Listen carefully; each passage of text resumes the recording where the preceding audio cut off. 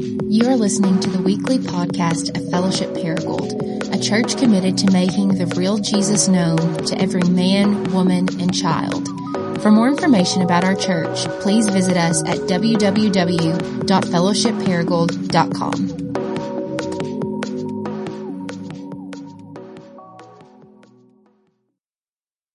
Again, welcome to everyone. If you have a Bible, I want to invite you to go to Genesis chapter 12 today. In Genesis chapter 12, as we wrap up our series and with it our practice on dealing with our past. And if you've been with us the last couple weeks, you know the basic idea behind this series is the reality that oftentimes the reason that we feel stuck in our discipleship to Jesus is because we are stuck in unhealthy patterns of living that has been passed down to us through our family of origin. And therefore, if we want to get unstuck, if we want to grow and mature into the men or the women that Christ has called us and created us to be, oftentimes we need to go back in order for us to move forward. Dr. Monica McGoldrick, who is a psychologist and a specialist on the Enneagram, writes the following. Our culture tends to focus on the individual, or at most on couples and children, downplaying the importance of our extended families, though their role is enormous in shaping our lives. The idea of just moving on whenever problems arise has been a time-honored concept in our society. If you don't get along with your parents, or if they don't like your choice or your mate or way of life, just move to California and see the family once or twice a year. But she goes on to write, at the deepest level, we are part of all that we have been and part of all that our families have been. Put another way, no matter how hard or how fast you try to run from your past is with you wherever you go. And because this is true, if we want to break free from unhealthy patterns that have been woven down the line and throughout our family history, we have to go back and learn how to deal with these unhealthy patterns in a healthy way. The great C.S. Lewis once wrote, a sum can be put to right, but only by going back till you find the error and then working it afresh from that point, never by simply moving on. That being said, as we come to a close in our series today, though the last couple weeks we have focused on all of the negative patterns in our family history, and I know that has been somewhat emotionally exhausting for some of you, this week we are ready to shift gears and to go from focusing on the negative to focusing on the positive. Amen. And so on that note, let's go to Genesis chapter 12. Genesis chapter 12, we're going to start in verse 1. And we're going to look just one more time at the same story that we've been working through over the last few weeks, except this time we're going to look at it from a totally different perspective. Genesis chapter 1, starting in verse 1, it says, Now the Lord said to Abram, Go from your country and your kindred and show your father's house to the land that I will show you. And I will make of you a great nation, and I will bless you and make your name great so that you will be a blessing. I will bless those who bless you, and him who dishonors you I will curse, and in you all the families of the earth shall be blessed. This is the beginning of the story of Israel, and eventually it leads all the way to Jesus and is passed down to you and me. So this story in Genesis 12 is our story. And if you notice, it's a story that starts with a blessing. If you look again in verse 2, God comes to this man named Abram, who would eventually have his name changed to Abraham, and he says to him, I am going to bless you. The word that is used here for bless is the Hebrew word baruch. And literally it means the following. To bless is to speak words invoking divine favor with the intent that the object will have favorable circumstances or state at a future time. Now in America, this idea of being blessed by God has been totally bent out of shape. So before I talk about what it means to be blessed by God, let me talk about what it does not mean. And what I want you to notice is that whenever you look at the life of Abraham, when God makes a promise to Abraham that he is going to bless him, the promise is not that he is going to make Abraham healthy or wealthy. The promise is not that he is going to give Abraham a smoking hot wife or a 6-figure salary or a lake house, or somehow make his life really, really easy. In fact, if you know anything about the story of Abraham, you know his life was anything but easy. He went through famine. He went through bankruptcy, betrayal. Him and his wife experienced infertility for decades. Right? And so this is not a blessing that is about health, wealth, and prosperity. So if that's what a blessing is not, then what exactly is a blessing? And in short, in this context, with this story, the blessing is a promise that God is going to father Abraham. That he is going to allow Abraham to live under his divine favor and protection and his love and approval and good intentions. And then in return, Abraham is to be like a father to the world. He is meant to pass on this divine favor from God and the good intentions of God to the generations after him so the world, including you and me, can be blessed. And this is exactly what we see happen. If you will, turn over to Genesis chapter 25. Genesis chapter 25. Starting in verse 8, Abraham is now an older man. He is 175 years old. It's a pretty good life. And in verse 8, it says the following, Genesis 25, verse 8. Abraham breathed his last breath, and then he died in a good old age, an old man full of years, and was gathered to his people. Skip down to verse 11. And after his death, the death of Abraham, God, what's the word there? Blessed Isaac, his son. If you turn over to chapter 26, verse 23, Genesis 26, verse 23, it says, from there, Isaac went up to Beersheba, and the Lord appeared to him the same night and said, I am the God of Abraham, your father, which I love that. Isaac is like, which God are you again? He's like, I'm your dad's God. He's like, oh, okay, that sums it up. I'm the God of Abraham, your father. Fear not, for I am with you and will bless you and multiply your offspring. Why? For my servant Abraham's sake. So the blessing starts with Abraham. And then, for Abraham's sake, the blessing is passed down from Abraham to Isaac from one generation to another. And it doesn't stop there. Look over to Genesis chapter 27, verse 26. Genesis chapter 27, verse 26. And just to set the context for you, Isaac had two sons. Anybody know their names? Jacob and Esau. Very good. Esau, because he is the older son, is actually supposed to be in line to receive a blessing from his father. But Jacob, being the deceiver that he is, goes to his blind father and deceives him, makes him think that he's actually Esau so that he can steal his brother's blessing. And it actually works. Look with me in verse 26. It says, and his father Isaac said to him, come near to me, my son. He's talking to Jacob. So he came near and he kissed him. And Isaac smelled the smell of his garments and blessed him and said, see the smell of my son. It is as a smell of a field that the Lord has blessed. And if you're like, ooh, that's gross, like he smells like a field. Like this is an agrarian society, so this is actually a compliment. It's his way of saying that you are flourishing. You are full of life. That you are blessed, so you will be able to bless others. Verse 28, he says, may God give you of the dew of heaven, of the fatness of the earth, and the plenty of grain and wine. And let the people serve you, and the nations bow down to you.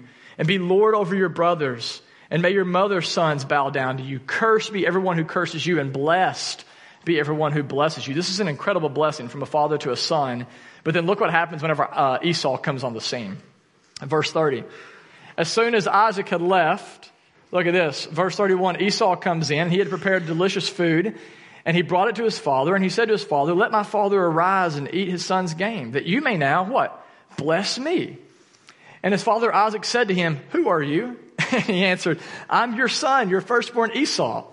Then Isaac trembled very violently and said, who was it then that hunted game and brought it to me, and I ate it all before you came, and I blessed him? Yes, he shall be blessed. As soon as Esau heard the words of his father, he cried out with an exceedingly great and bitter cry and said to his father, bless me even also, my father. But he said, your brother came deceitfully, and he has taken away your blessing. And Esau said, is he not rightly named Jacob, which is an idiom meaning like a cheater? He's a deceiver. For he has cheated me now twice. He took away my birthright, and behold, now he has taken away my blessing. And then he said, have you not reserved a blessing for me? And Isaac said to Esau, behold, I have made him lord over you, and all his brothers I have given to him from servants, from grain and wine. I have sustained him. What can I do for you, my son? And Esau said to his father, have you but just one blessing, my father? Bless me even also, O my father. And then Esau lifted up his voice and wept. So notice how over and over Esau is pleading with his dad to bless him, to speak a favorable word into his life, to affirm him. And so Isaac says, okay, I'll bless you. And look at the blessing that he gives to Esau, verse 39. Behold, away from the fatness of the earth shall your dwelling be, and away from the dew of the heavens on high. By your sword you shall live, and you shall serve your brother. But when you grow restless, you shall break his yoke from your neck. It's like, let's try it again. Can I get like another blessing, please? It's the worst ever. And as a result, in verse 41, it says, now Esau hated Jacob because of the blessing with which his father had blessed him. This is absolutely a tragic mix-up where the wrong son actually gets blessed. But if you know the rest of the story, you can go read this for yourself, actually in Genesis 28. Actually, by the sovereignty of God, this is God working behind the scenes the whole time to make sure that actually Jacob, by his grace, received the blessing and not Esau. And if you flip over just one last time to chapter 48, flip over there with me, Genesis 48, we're going to see this divine blessing from God passed down once again. Genesis chapter 48, starting in verse 1, we read the following. After this, Joseph was told, behold, your father Jacob is ill. So he took with him his two sons, Manasseh and Ephraim, and it was told to Jacob, your son has come to you. Then Israel, which was Jacob's name later in his life, then Israel summoned his strength and sat up in bed. And Jacob said to Joseph, God Almighty appeared to me at Luz in the land of Canaan and blessed me and said to me, behold, I will make you fruitful and multiply you, and I will make you of a company of people, and I will give this land to your offspring after you for an everlasting possession. Now skip down to verse 8. When Israel saw Joseph's sons, he said, who are these? Which is just funny. It's like, it's your grandkids, Dad. Right? Like, who are these boys? Joseph said to his father, these are my sons whom God has given me here. And he said, bring them to me, please, that I may, what's the word? Bless them. And I may bless them. Now skip down to verse 13. And so Joseph took them both, Ephraim in his right hand, toward Israel's left hand, and Manasseh in his left hand, toward Israel's right hand, and brought them near. And then Israel stretched out his right hand and laid it on the head of Ephraim, who was the younger, and his left hand on the head of Manasseh, crossing his hands, for Manasseh was the firstborn. And then, look at this, he blessed Joseph, his son, and then, look at this, he said this, the God before whom my fathers Abraham and Isaac walked, the God of who has been my shepherd all my life long to this day, the angel who has redeemed me from all evil, bless the boys. So now this is the fifth generation from Abraham. And in them let my name be carried on in the name of my fathers Abraham and Isaac, and let them grow into a multitude in the midst of the earth. And the story goes on. Whole point of sharing that is just to say this. Notice in the story that the blessing is passed down from Abraham to Isaac, and then from Isaac to Jacob, and from Jacob to Joseph, and then from Joseph to his sons, Ephraim and Manasseh, and down the family line. And I share that with you because what I want you to consider this morning is the reality that just like Abraham's family, we all inherit a mixed bag from our family of origin. Right? We all have things in our family that we are not proud of, maybe even a little bit embarrassed of, or we wish was not there. But the reality is, what I want you to see today is that no matter how dysfunctional or jacked up your family may be, the odds are still high that there is some kind of divine blessing that has been passed down to you through your family line. And there are a lot of examples I could give just from my own life. My family is far from perfect, just like your family. If you don't believe me, come hang out with us on Christmas. Right, or just spend some time with us for a little while. But one of the reasons that I am a follower of Jesus and a pastor is because my dad is a follower of Jesus and a pastor.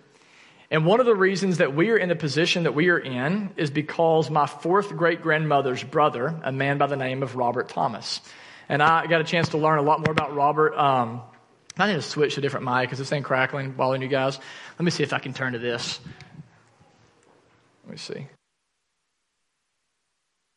Check. All right, there we go. I learned a lot about Robert Thomas just this past week, thanks to Julie. I don't know if Julie's even in here, but she's like this master ancestry.com person. And so she was helping me do a lot of research on this. But I want to read this to you. This, again, is my fourth great-grandmother's brother. And this is what I read this past week. Though a farmer by trade, Robert Thomas was instrumental in laying down a spiritual foundation for generations to come. How incredible is that, by the way? Like, one day we will all draw our last breath on earth, and somebody will probably go back and try to figure out, like, hey, what was my great-grandfather Jared like, or whatever, right? And there will be a reputation. There will be a legacy that we leave behind. It says Robert Thomas was instrumental in laying down a spiritual foundation for generations to come. He was a respected Baptist preacher and a founder of several churches, which means he was a church planter like me. Traveling the region during the American Revolution, he preached to troops and gave moral support to the cause. Robert Thomas founded, listen to this, Catfish Baptist Church in 1802. There it is. Let's just agree right now, that's the best name ever. And not only is it a great name, it's a beautiful building. It's still standing today, and it's in South Carolina on the National Register of Historical Buildings. And outside of this building, there's a plaque that reads the following. Listen to this. This church has ordained 11 ministers, provided a missionary to Brazil, and has assisted in establishing a number of other churches. Isn't that incredible? And what makes this guy, Robert Thomas, even greater is it says, while on a preaching tour, right, so he's going around preaching the gospel, Robert Thomas died at 1816 at Britton's Neck in Marion County. So he literally died preaching the gospel in a place called Britton's Neck, which is even more strange because Britton's Neck, which I Googled this week, is named after a man by the name of Moses Britton, which is my third child's name. Isn't that crazy? Didn't know any of this until this past week. It's a crazy story. And listen, the whole point of me sharing all that is just to say this. Whether your family is filled with pastors or prostitutes, whether you come from rags or riches, no matter who you are or where you come from, we are all standing on the shoulders of others.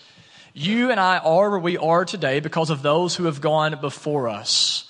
And though, again, we all have stuff in our life that we wish was not there, the reality is, listen, no matter how screwed up you think your family may be, the reality is, if you look hard enough, I believe you will find divine blessings that have been passed down to you through your family.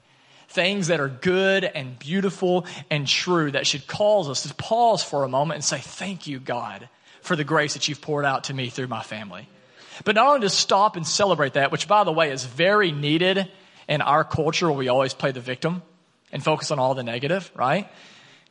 But also, we need to do this not just to say thank you to God for what you have done, but then secondly, we need to stop and ask the question, okay, God, like now, what do you want me to do with this divine blessing? How do you want me to take what has been passed down to me and steward it in such a way that is good for the generations that come after me? I think back to that blessing from God to Abraham in Genesis chapter 12, where God says to Abraham, I will bless you, and through you all the nations of the earth shall be blessed or shall be baruched. Put another way, Abraham, the reason that I am blessing you is so that you can be a blessing. I am, by my grace, extending to you my divine, undeserved favor, not for the purpose of you just sitting on it, but for the purpose of you now going and blessing the generations that are going to come after you. And the reason this is so important today is, listen, guys, if you are a follower of Jesus, God is saying the exact same thing to you and me today.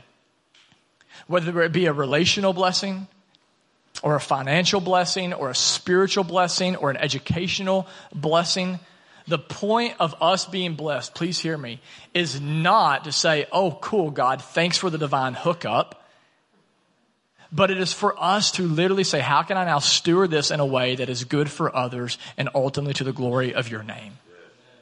And a lot of that, this is why we say that one of the key tasks in our discipleship to Jesus is to identify all of the ways that our family line has been blessed and then to commit to passing the blessing on to the generations that follow. To identify the favor of God on our family and then to say, okay, God, what do you want me to do with this favor? How do you want me to pass this on to my children and the world around me so that others can experience this divine favor?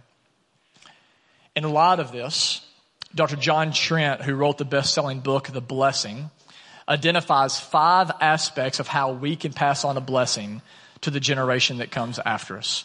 And he pulls these things from the story of Abraham coupled with a lot of psychological research. And I found this really helpful, so I'm going to share it with you. He says, if we want to pass on a blessing to the next generation, he says there's 5 things we must do. And the first thing he says is this, is we must commit to meaningful and appropriate touch. In the story that we just read, Isaac laid hands on Jacob. And Jacob laid hands on Ephraim and Manasseh. And if you read the rest of the Bible, this is not an isolated event. And that is because, as many of you know, something powerful happens when you are appropriately touched by someone else.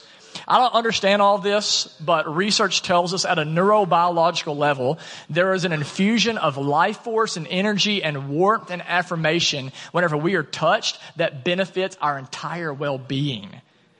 And therefore, if you wish to pass on a blessing, appropriate, meaningful physical touch must be there. Secondly, there must be a spoken message. My mom grew up in a home with a father who was a World War II vet. And if you know anything about the World War II generation, they are what sociologists refer to as mute men. And the reason for that is because basically we had a bunch of 18-year-olds who were shipped off to war, and they started watching their buddies get blown to pieces.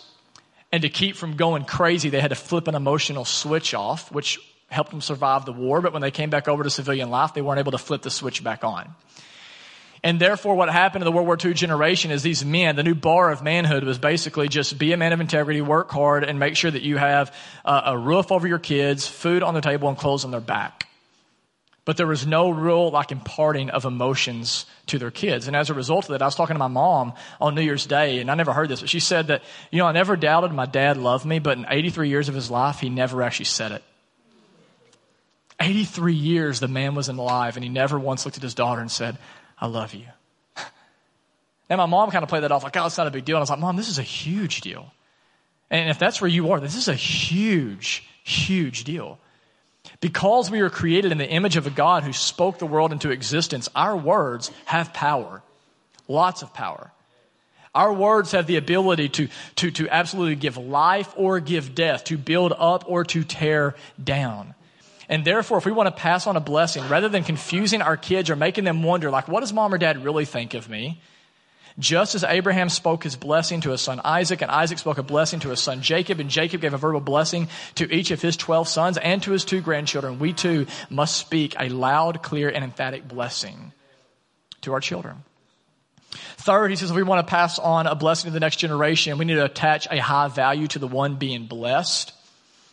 If you think back to when Isaac blessed Jacob, he attached a value to him. Remember that line where he said, surely the smell of my son is like the smell of a field which the Lord has blessed.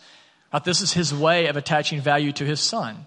And if we want to pass on a blessing to the next generation, we need to commit to doing the same thing. And I would say this, we need to do this early on before our kids are ever actually able to give us anything back in return. For those of you who have young kids, you know that basically all they can do for you when they are young is break your stuff, cost you a lot of money. Let's see, what else can they do? They can make a lot of messes, and they make you sick and tired all the time. Like right now, I have 2 kids at home with the flu, and my wife now has the flu. And so as a germaphobe, I was like, got to go do ministry, babe. Good luck. I'm out of here. And so that's pretty much all kids can do whenever they're young. And therefore, it's so important that whenever they're doing all of that, basically just making messes and costing you a lot of money, that you look at them and you say, man, I love you so much. I value you. And it's so important we do that when they're young so they can know that I love you not because of what you do, but simply because of who you are. We attach high value to them. So important if we're going to pass on a blessing. Fourth, Dr. Trent says, if we want to pass on a blessing, and this is huge, we need to picture a special future. We need to picture a special future. This is whenever we look through our child's future and we actually say to them, I can see you becoming this. This is where you go from just simply saying, I love you and believe in you, which is important, to saying, you know what? I can see the way God has wired you. I can see the way he has blessed you. And I can see as a result, this is the way that he plans to use you or could use you to be a blessing to the people around you. We see this again with the story of Isaac and Jacob, where Isaac said to him, may God give you the dew of heaven, of the fatness of the earth. Let people serve you and the nations bow down to you. This is an example of a father picturing for his son a special future. And though we may not be able to predict to the degree of accuracy our kids' future, like Isaac did for his, we can still help those that we are blessing to see a future that is full of light and opportunity. We can still let them know that we believe in their ability to build an outstanding life for themselves because of the strengths, abilities, and resources that God has given them. Fifth, I would just say this, an active commitment to fulfill the blessing. This is also an important aspect of passing on a blessing. A commitment to fulfill the blessing. This is where we don't just drop the mic and walk away, but we as parents live in a way that it makes it easier for our kids to step into their blessing, into who God made them to be. This may mean sharing finances. It may mean sharing wisdom or time or encouragement. Again, all for the purpose of just helping them fulfill God's call, not your call, by the way. I'll be clear on that, but fulfilling God's call on their lives. You know, oftentimes, for better or for worse, whatever you speak over your children is what they become. That's why I cringe whenever I hear parents say negative things about their kids or to their kids or, you know, when their kids are around. Because we typically tend to embrace that identity and then live into it.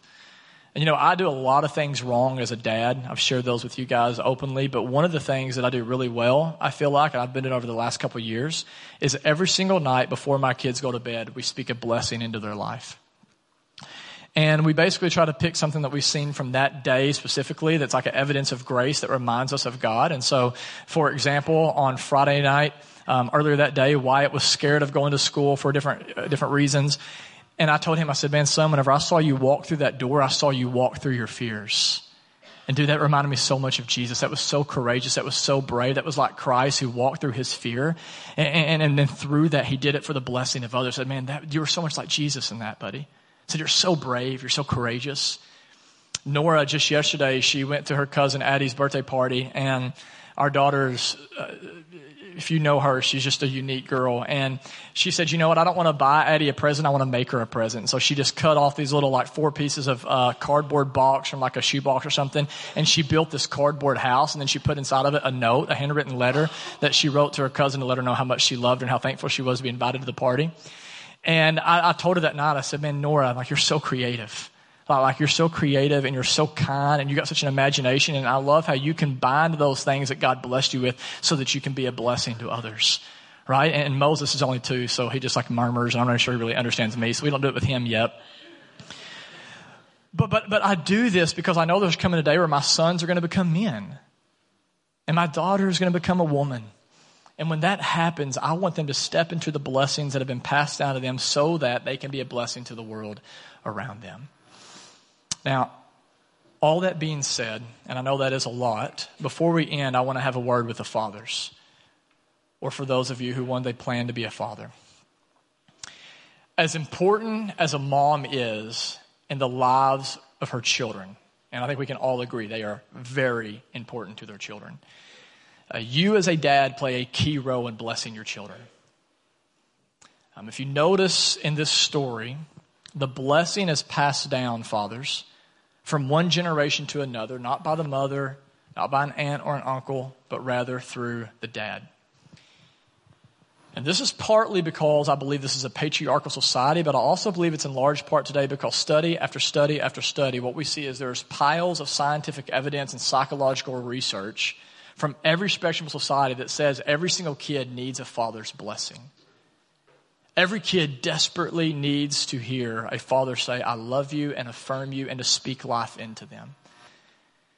And unfortunately, because of the collapse of marriage and because we are living in what sociologists refer to as the Peter Pan syndrome, where there are more and more men who are refusing to grow up, there are fewer and fewer children who are receiving a blessing from their dads.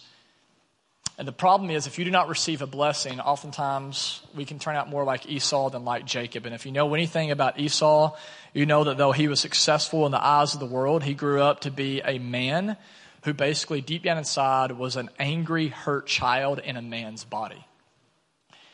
Last week, I preached a funeral, and a guy came up to me after the funeral, and my brother was there. He can vouch for this. He came up to me, and he said, hey, great job, today. And then he went right into, for the next 10 to 15 minutes, just talking about himself and how amazing he was.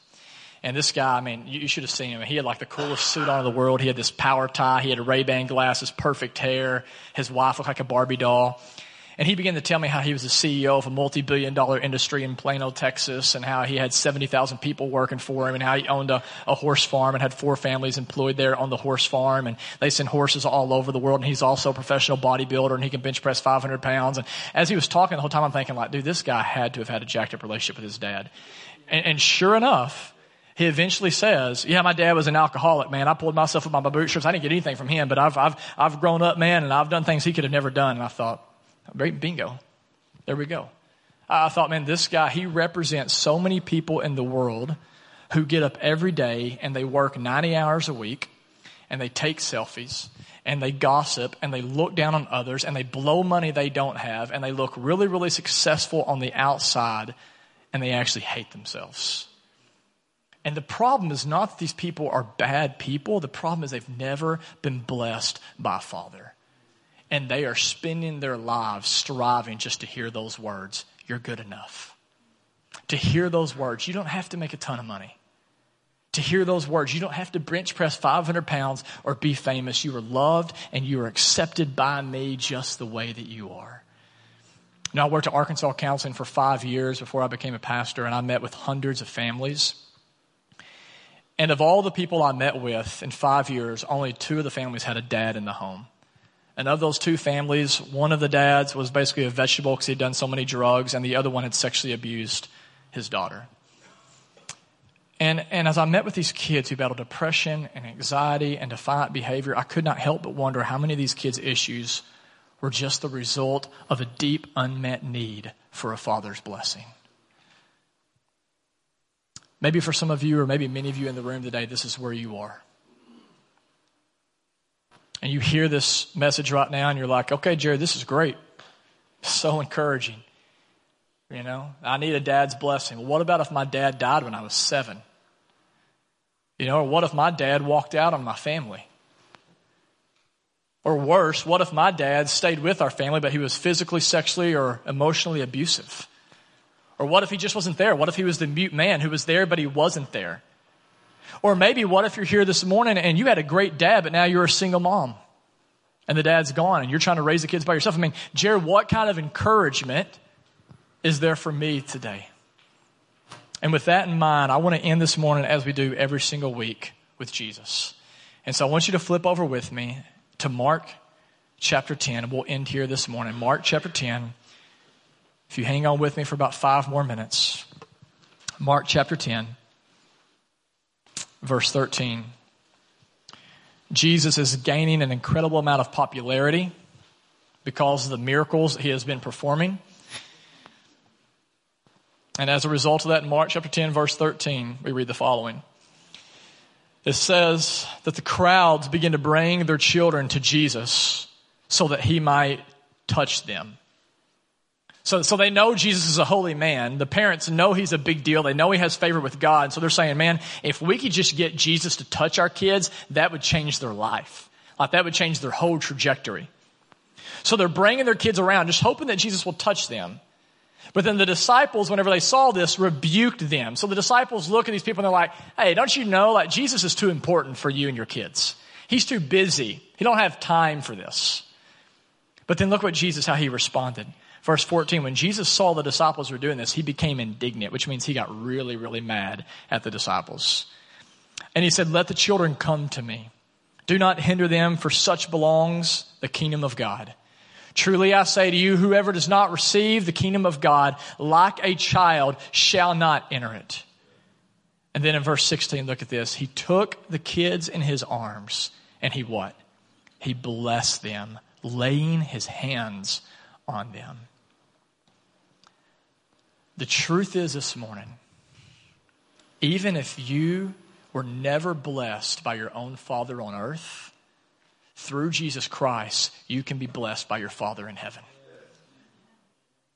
And that's what all of us really need.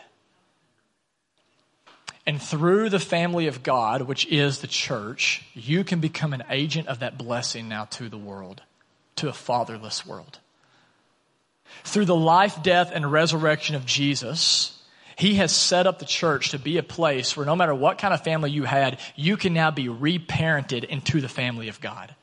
a place where you can hear the blessing of God the Father spoken over your life so that you can now, no matter who you are or where you come from or what wounds you have, because of Jesus, you can receive right now in full the love and the affirmation and the blessing of a Father. And from that place, you can live as a blessing to the world around you. Not from a place of deficiency, but from a place where you have everything that you need and were created to experience in Him. In light of that, as we end our series, our practice for this week is really simple. It's to do three things. It's to stop, it's to start, and it's to continue. It's to take time a lot of the first 2 weeks to think about, and if you, by the way, did not hear those teachings and you want to, you can get those off our app or our website. But it's to think about those first 2 weeks and to think about, man, what are the things from my family that I want to stop, that I do not want to pass on to my kids? That's important. So that you don't repeat some of those same things. You can be the person, isn't that awesome? You can be the person right now that says, no more, it's not going any further than this. So what are the things that I want to stop? Secondly, what are the things that we want to start as we begin to think about the divine blessings of what's been good in our family line? The things that have been passed down to me by the grace of God that we want to make sure that we start doing with our kids. And then third, the practical step is to continue it. In the midst of a culture where you're going to be swimming upstream, in the midst of a culture where most people are not thinking about the generations that come after them, but just thinking about instant gratification today, is to continue to press forward. Again, so that we can bless the world around us for the good of others and ultimately for the glory of God. With that in mind, I'm going to invite you to stand with me this morning as the band comes forward.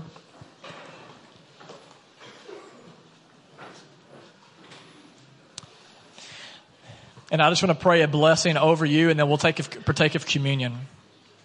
And here's specifically what I want you to remember as we partake of communion. The reason each week we as Christians tear off a piece of bread and dip it in the juice is because it's a reminder that just as God the Father spoke to His Son Jesus and said, "This is my beloved Son with whom I'm well pleased," He now says the same thing to you if you are in Christ. What is true of Jesus is now true of you.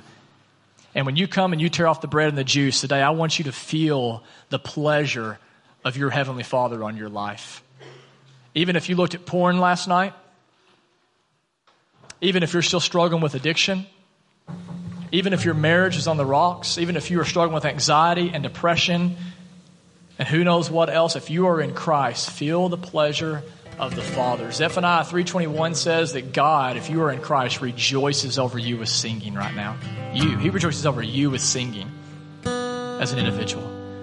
So I want to encourage you to come. We have 2 stations in the front, 2 stations in the back. If you are a Christian, you've trusted in Christ, come and partake of communion. If you were here today and you are not a Christian, I'm so glad that you are here. What you are longing for, what you are striving for is the love of a Father. And it's yours today if you will simply come to Jesus with the empty hands of faith. And if you want to know more about how you can do that, I'll be standing right up here in the front row. You can come and talk to me. I'd love to pray with you. But I want to pray a blessing over you right now, and then we'll partake of communion. Father, thank you so much for every man, woman, and child who is here today. Father, I know that there is nobody who is in this room who is here by accident, even if maybe they felt that from their parents, like they weren't wanted or like they didn't belong. They belong, Father, because you have brought them into your world by your design for such a time as this. And the enemy has convinced maybe someone in here that they are unlovable, that their life is on plan B or plan C, that there is no hope. God, they are looking for love in men or women or drugs or success or pleasure. And yet they are unfulfilled. They are lonely and they are longing for the love and the embrace of a Father. And I pray that right now, through the power of your Spirit, that you would open their eyes to see your smile and your favor and your love and your grace that has been poured out for them through Jesus Christ. And it's in His name that we pray.